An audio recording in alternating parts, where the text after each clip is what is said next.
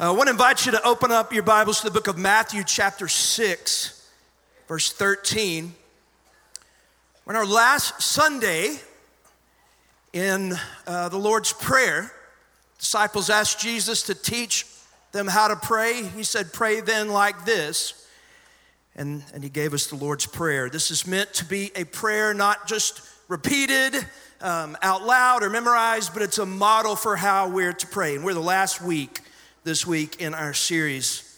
Last week, we looked at the part of the prayer where Jesus was teaching us to ask for forgiveness, taught us to pray, Lord, forgive me my debts, my sins, to the extent that I forgive other people's sins against me. Now, I want you to hear this. This final part of the prayer is not asking for forgiveness for past sins, but it's a prayer that's asking for protection from future sins. So it's not a prayer asking for forgiveness of past sins, but it's a prayer of protection that you're praying against future sins and temptations that might come into your life. And so let's read this together, Matthew 6:13. And Jesus finishes the prayer and he says this. He says, we pray, and lead us not into temptation, but deliver us from evil. Jesus says, pray, lead me not into temptation, but deliver me from evil. Now, what I'm going to do today with the rest of my time is I'm going to answer two basic questions. All right, first of all, we're going to look at what does it mean for us to pray, lead me not into temptation, but deliver me from evil. What does that mean? That's the first question. Second question I'm going to answer is this, is why is Jesus asking us to pray this? Why does he want us to pray this? And the why, church, is critical. The why is critical. Why we pray this is critical, because what we're about to see is that you and I praying this prayer, actually praying it, is a critical part, a critical component of our pursuit of holiness in our lives. Now, I want to take a minute and I want to talk about this idea of holiness. You may have heard the definition of the word holy or holiness before, but I want to give you one definition of it. The word holy means to be pure, set apart, or consecrated for the Lord. And so the idea of being holy is that you are set apart for a singular purpose, which is the Lord.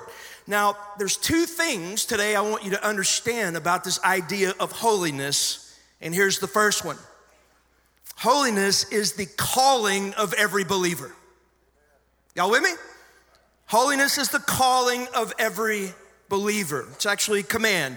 Leviticus 11:45. This is the Lord speaking. He says, for I am the Lord who brought you up out of the land of Egypt to be your God. You shall therefore be holy, for I am holy. Right? And so God says, look, I want you to understand something. I brought you out of the land of Egypt. We're going to talk about that in a second. You were in slavery. God delivered them out of slavery in Egypt. And he says, here's the deal. Here's what I want from you. In light of what I've done in your life, I want you to be holy. I want you to be set apart. I want you to be consecrated. I want you to be pure. And the ultimate reason I want you to be holy, God says, because I'm holy. I am holy. Okay? So holiness is the calling on the life of every believer. But there's something else I want you to see about holiness, and it's this. Holiness is the consequence of every believer. Now, let me explain what I mean by that, because I was trying to think of a word that began with C, calling, and so I came up with consequence. But here's what I mean by that. Holiness is not just a calling on the life of the child of God, but holiness is the inevitable result in the life of a child of God. Here's what I mean by that. Philippians 1:6. Paul says, for I am sure of this, that he who began a good work in you, Sagemont, who began the good work in you? It's the Lord. Paul says, I'm confident of this, that he who began a good work in you will bring it to completion until the day of Christ. And that is amazing news. It's also challenging news that he who began the work of salvation in you, that he, the one that made you holy, he is going to be in the process of making you holy for the rest of your life until you see Jesus. And so if you're truly saved here today, there ought to be an up and to the right trajectory of holiness in your life. As a believer, you ought to be able to look back on your life and see that there are many areas of your life that you are holier today than you were before, because the promise of Scripture is that he who began the good work in you is going to be faithful to complete it. And what I'm realizing as I've studied this is that this prayer that we're looking at today is a critical piece of the puzzle in your pursuit of holiness in our lives. Okay, so let's begin by looking at what specifically is Jesus asking us to pray. What does this mean? What's he asking us to pray through chapter 6, verse 13. So let's read it. He says, and lead us not into temptation, but deliver us from evil. What's he teaching us to pray? Well, I want to talk for a second about this idea of temptation. What is temptation? Why is Jesus saying, God, don't lead me into temptation? Well, I'll talk about what that means in a second, but I want to take a minute and understand what Jesus is saying when he says temptation. Here's another definition for you. And this is a very simple definition, but a temptation is a desire to do something wrong or unwise. So temptation is when you have a desire to do something that's wrong, sinful, or unwise. Okay, now here's what I want you to hear. Everybody tune in to me here for a second. I just want to show you through this little section of the sermon is that there is a difference between temptation and sin. There's a difference. There's a separation between temptation and sin. Let me give you an example. Let's talk for a second about the sin of lust. Jesus says, do not look at a woman with lust.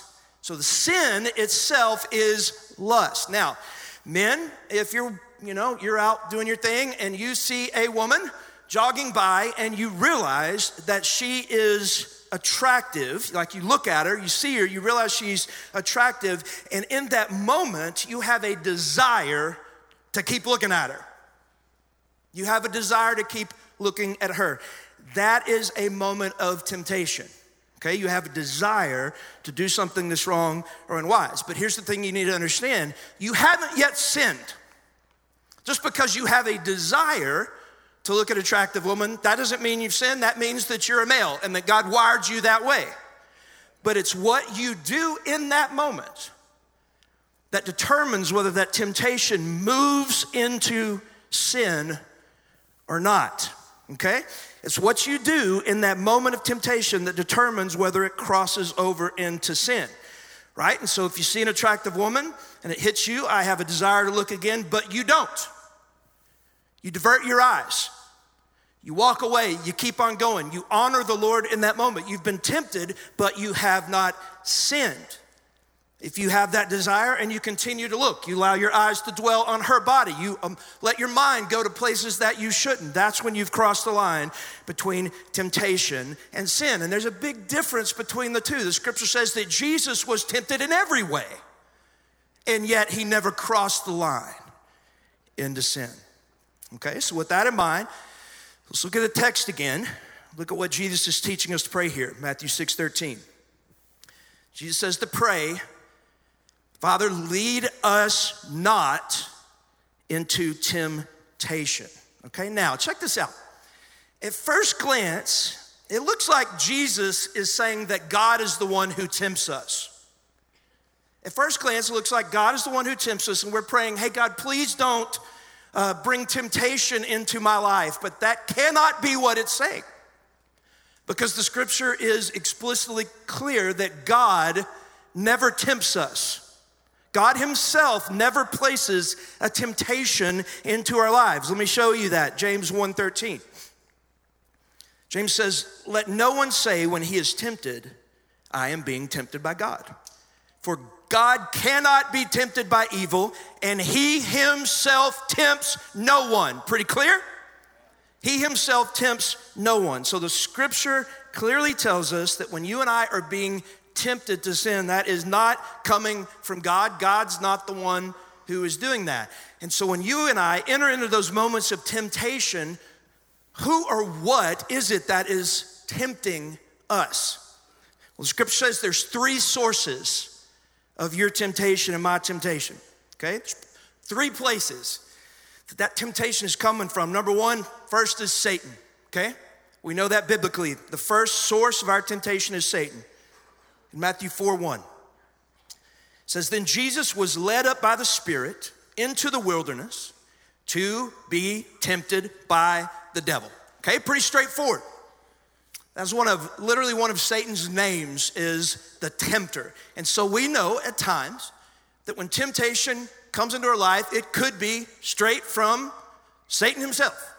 Now, the second source of our temptation are Satan's demonic forces, all right? Number two, Ephesians 6:12 says this, Paul says, for we don't wrestle with flesh and blood, but against the rulers, against the authorities, against the cosmic powers over this present darkness, against the spiritual forces of evil in the heavenly places. And so Paul is saying, look, we're not just wrestling with flesh and blood here, but there are spiritual forces that are coming against us. And Paul's talking about Satan, but also his demonic forces, all right? So I told you there were three. Don't shout it out, but what's the third one?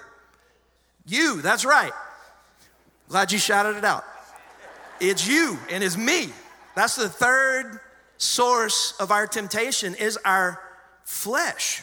Let me read this to you, James 1:14. This is right after he says, don't think when you're being tempted, you're being tempted by God. And then he tells us where the temptation's coming from, James 1:14.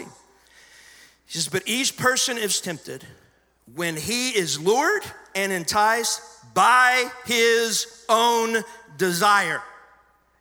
Okay, at your salvation, and I want you to hear this is important. At your salvation, talked about positional forgiveness last week. At your salvation, you're made positionally righteous.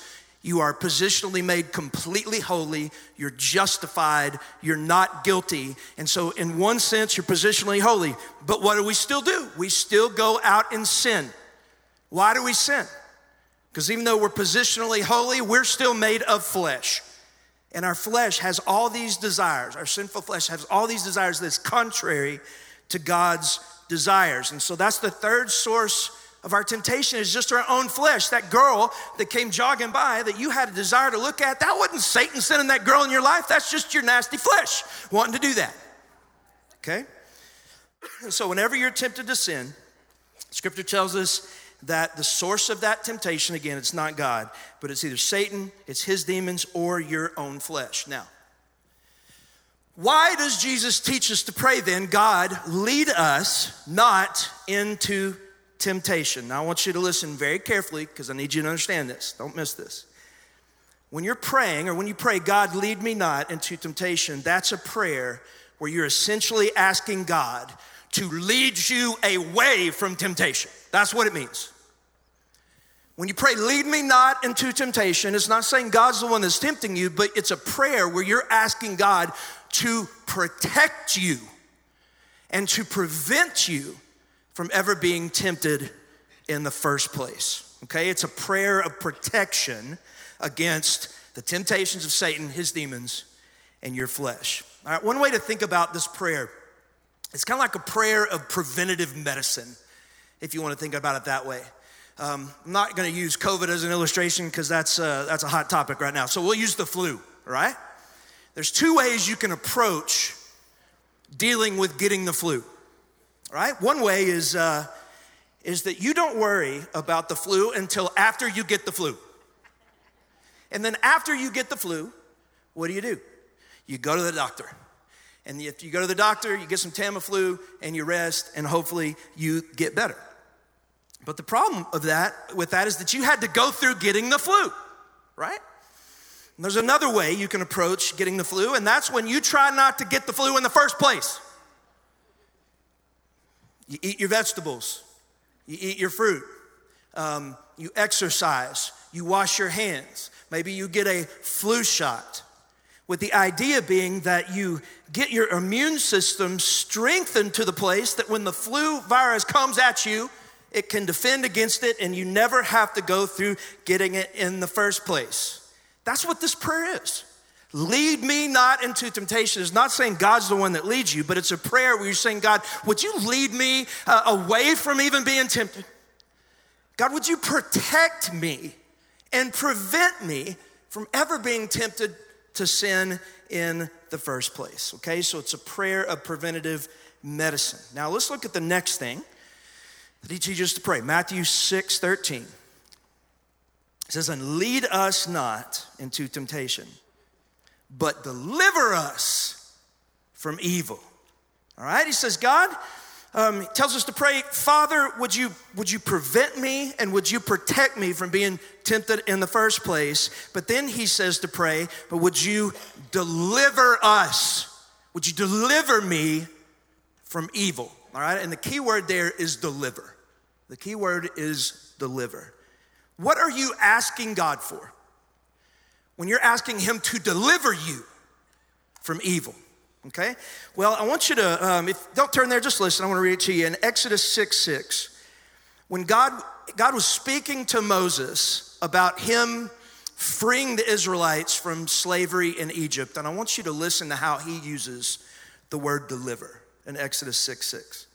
God's speaking to Moses, and he says, say therefore to the people of Israel, I am the Lord, and I will bring you out from under the burdens of the Egyptians, and I will deliver you from slavery to them, and I will redeem you with an outstretched arm and with great acts of judgment. Everybody look at me.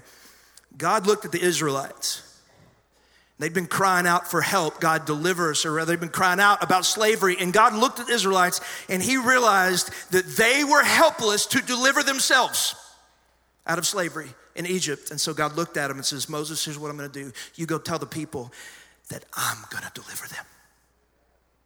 I'm gonna put them in my hands, and in my power, I'm gonna deliver you out of slavery in Egypt. And that is exactly what he did. He put them in his hands and he delivered them. He sent plagues to the Egyptians to the point where Pharaoh cried uncle and said, y'all get out of here, I don't want you anymore. And so the Israelites took off. Pharaoh changed his mind, and then right where they got to the Red Sea, God parted the Red Sea so his people could walk right through it to the other side. And Pharaoh, as he's chasing after him, his army's chasing after him, he closed the Red Sea, destroyed their enemies. When he told them, I'm going to deliver you out of slavery, what God is saying to them is, I'm going to do the work for you. You can't do it in your power, and so I'm going to do it in my power. God was the one that delivered them out of slavery. And so look one more time at what Jesus is praying. Matthew 6:13. It says to pray, and lead us not into temptation, but deliver us from evil. Okay, so when you pray, God, lead me not into temptation, but deliver me from evil, here's what you're praying. Number one, you're praying, God, would you protect me from being tempted in the first place, but when temptation comes, Lord, would you put me in your hands, and would you deliver me in your power from any evil that's coming my way? Okay, so that's what it means. Now, let's answer the question of why. Why should we pray that? God, would you keep me from being tempted in the first place? But when evil does come into my life, would you put me in your hands, and would you do the work, and would you deliver me out of that evil that's coming in my life? Why do we pray that? And here's the answer. Because you and I don't have the power in and of ourselves to defeat evil. You and I, in our power, do not have the ability to win the battle against sin and temptation. And a great example of that is in Mark 9:29. Mark 9:29. It was a story of this boy who was demon possessed. And the father of the boy brought this demon-possessed boy to the disciples, and he asked them to cast out the demons. And the disciples tried to do it, but they could not cast the demon out. And so Jesus comes walking up, sees the demon-possessed boy, boom, cast the demon out. And the disciples are kind of standing behind Jesus going, yeah, take that, demon, right? And then they pull Jesus aside and they said, Jesus, how'd you do that? Like, we tried, we couldn't do it. So how'd you do that? So let's read this. Mark 9:28. And when he had entered the house, his disciples asked him privately, why could we not cast it out? Watch what Jesus said. In 9:29, and he said to them, this kind cannot be driven out by anything but prayer. Now, that's a really simple answer, but I want you to focus on those last 4 words. Nothing profound about that at all. But Jesus says there is a kind of evil that you and I are going to face. And the only way we're ever going to defeat it is through prayer. Jesus said there's an evil out there.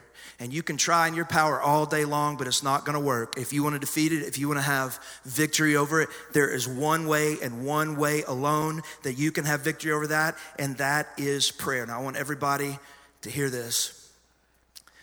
Jesus is saying, again, there's a kind of evil out there that you're going to face, and the only way that you will defeat it and have victory over it is if you have access to the one that is more powerful than that evil.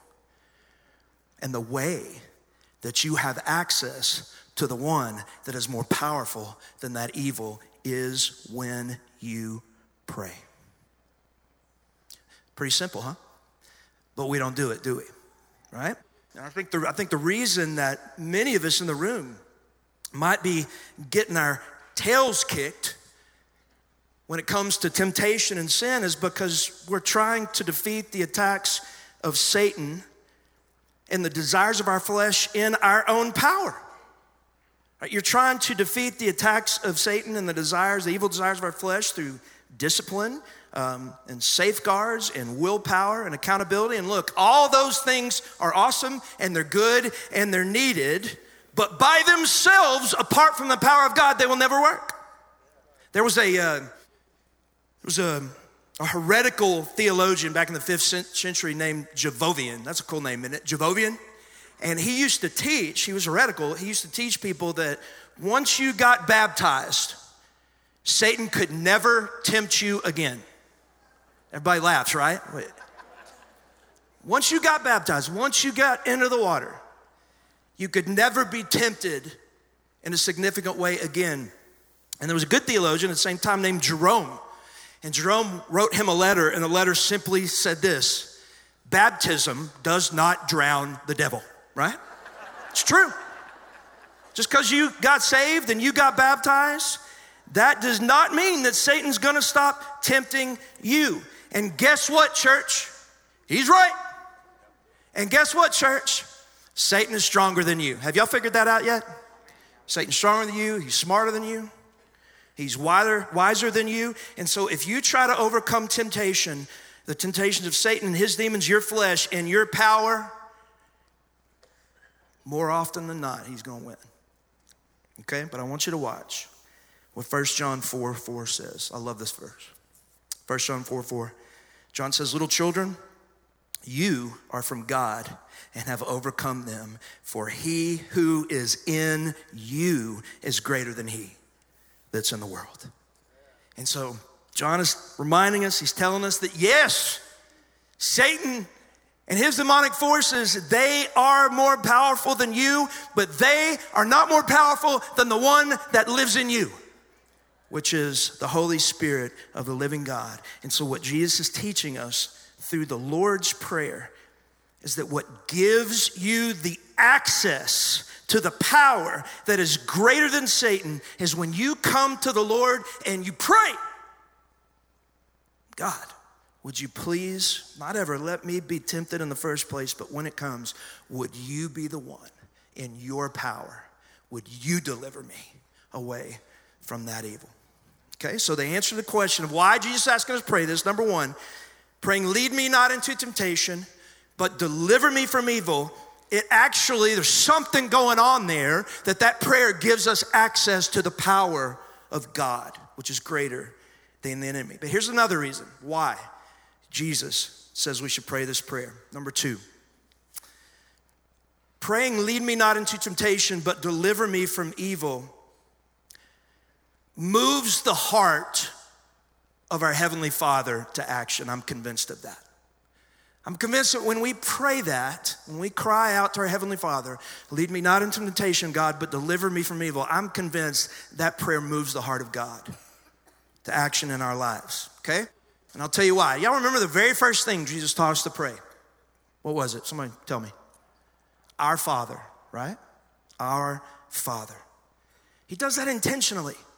It's a phrase that colors every other part of the prayer. When we pray, we're praying not just to this great God and King, but we're praying to our Father.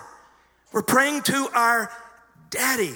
And so right out of the blocks, Jesus reminds us of that. You need to remember you're praying to your Heavenly Father, and there's a reason that He told us to pray that first, because we too often forget that. That what moves the heart of a father to action, maybe more than any other thing, is when they hear their children's cry for help. Got any dads in here? Raise your hand. When you hear your children crying for help, and I'm not talking about some like, hey, I'm messing with my sister kind of thing, but like when they're actually in trouble, do you even have to think about it?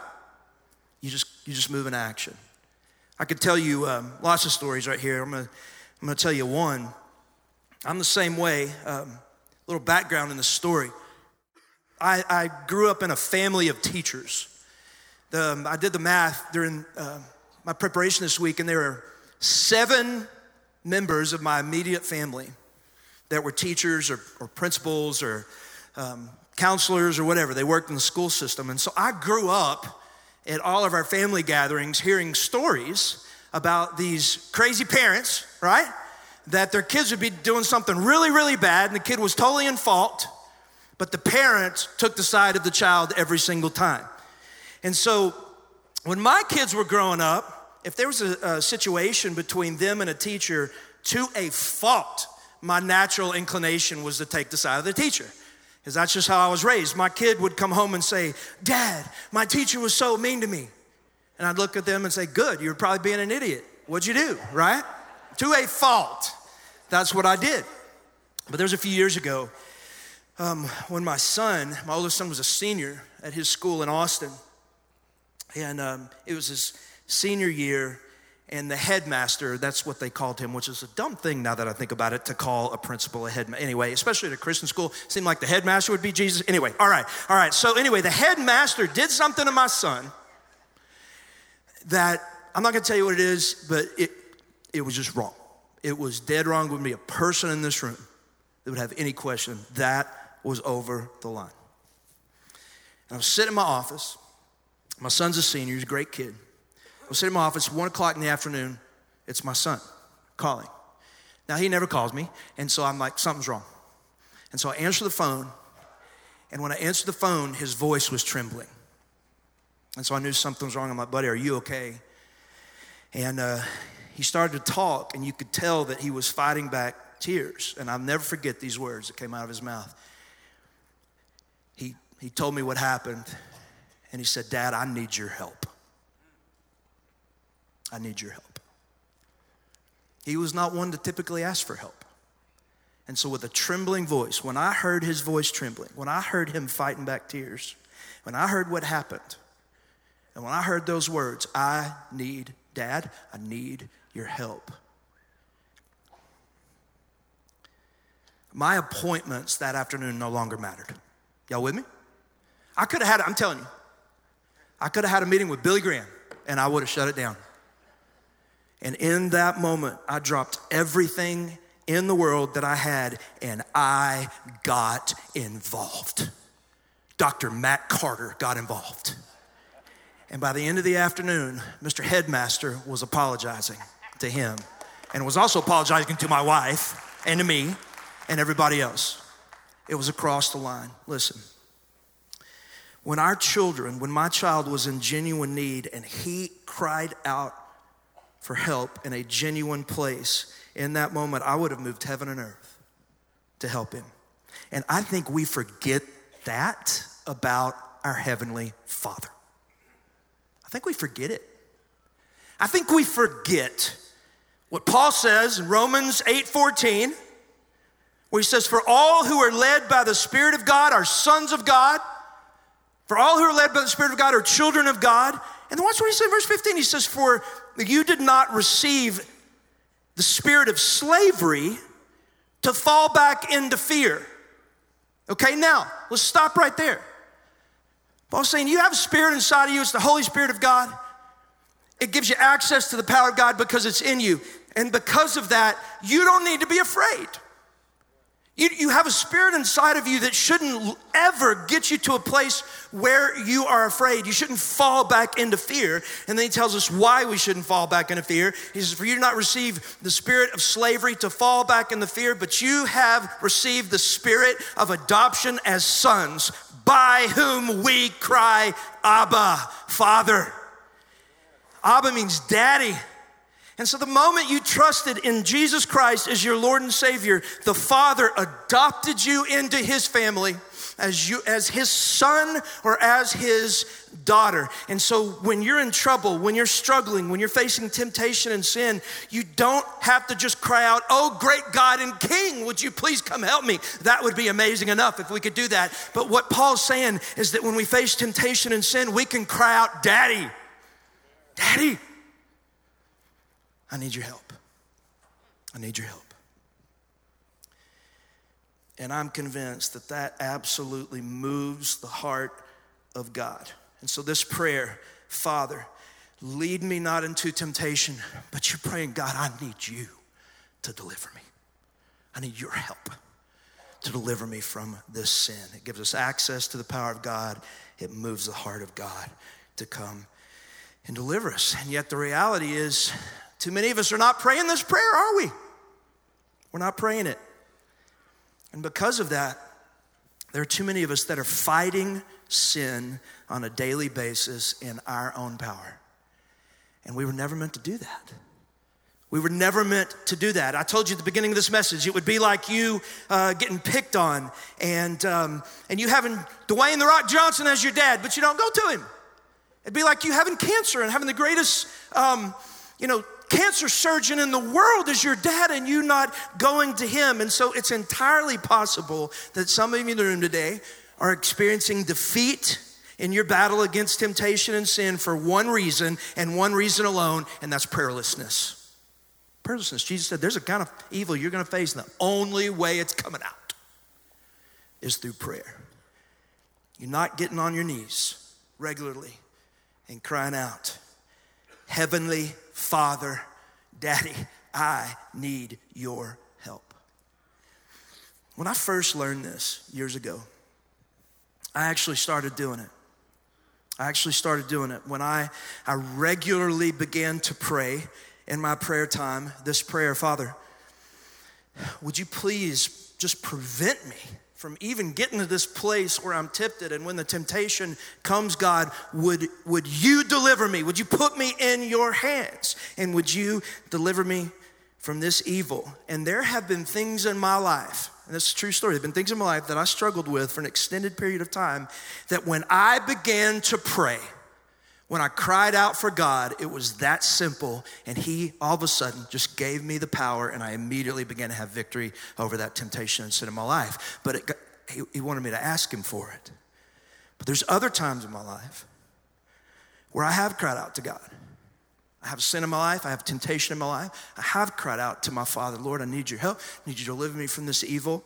And there have been times when he hasn't done it. And so that brings us to the final question today before we take the Lord's Supper.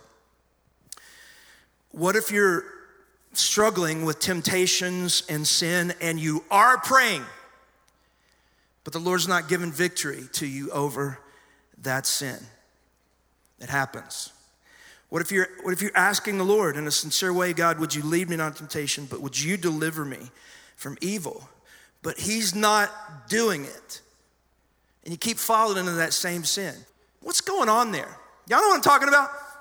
It happens. Here's the question. If God has the power to deliver us from evil and temptation and sin, which he does, why does he not always do it? Okay, because I've heard 100 stories, maybe hundreds of stories in my life of people that had a sin in their life. And then they realized it was a sin. They asked God, petitioned God, and boom, God heals them from it in that moment. I heard a story this week. A guy that struggled with alcoholism his entire life. He was walking into the liquor store. He had heard a sermon recently about this thing, lead me not into temptation, but deliver me from evil. He said it was like the Lord was speaking to him. He heard that verse in his mind. He stopped in his tracks. He turned around. He never let alcohol touch his lips again to this day. There are going to be times in your life where you pray, you cry out to God, and boom, he heals you. But I could also tell you dozens and dozens and dozens of stories of people that love God and are crying out to him, and for whatever reason, he doesn't just immediately remove that temptation or even that sin. What is going on there? If he has the power, why does he not always do it? Well, I want to give you an illustration, kind of land the plane today, help get our minds around this. When I was back in Austin, I had 3 children. 2 older ones were driving. Younger one, Sammy, wasn't driving yet. And the 2 older kids had cars, which was incredibly expensive. I did not realize at the time. But they both had cars. And I would typically get home after them because they came home after practice. I'd usually come home after them. And as I got home after them and I saw their 2 cars in the driveway or parked out in front, I began to notice something. I began to notice that there'd be trash in my yard. And at first I thought, well, maybe it was just trash blowing in from the neighbor, but it kept going. I'd pull up again the next day and there'd be little pieces of paper and there'd be a Starbucks cup and there'd be like a spoon from a Starbucks cup and there'd be water bottles. And so what did I do? I went and I picked up the trash. But then the next morning or next day I'd come home, there'd be trash in my yard again. And it hit me that the trash was falling out of their cars. It was falling out of their cars because they're filthy people. They did not clean their cars. And so they would open the door and trash would fall out and they just go, okay, Dad will pick that up. And they'd walk into the house. Has anybody ever experienced that in their life? Yes. What is that? Filthy people. And I'm using this for the sake of an illustration, but you got the sense that had I not gone and picked up the trash for them, that within a year or so, there would have been a big pile of trash in the middle of my front yard, right? And it'd be nasty, and it would smell bad, smell like rotten cafe lattes, okay? What if my children came up to me one day, a year later, with a big pile of trash in the yard and said, Daddy, please help us pick up the trash. Right? We need your help to pick up the trash. Well, as a father, I got 2 choices in that moment, right? Y'all with me? Y'all see where I'm going with this? I could go spend the money and get a tractor, right? Call Matt Kirk. Matt Kirk rents a tractor and brings it to my house, which is what would happen, wouldn't it, Matt? Yes. And then you would come over to the house and we could scoop up the trash in one fell swoop. Because I love my kids, I just might do that. But then that would be pretty easy on them. And they might not learn the lesson very well. And then the next time they drive up, their filthy cars, they would open the door and the trash just might spill out again. They would talk about how great Dad was, but the trash might spill out. There's another option. I could get rid of their trash in a different way.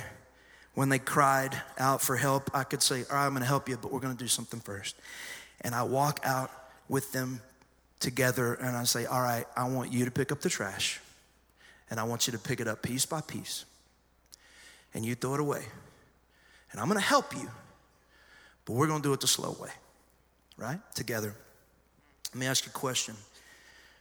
Which one of those 2 scenarios is likely to produce in the heart of my children a hatred for trash?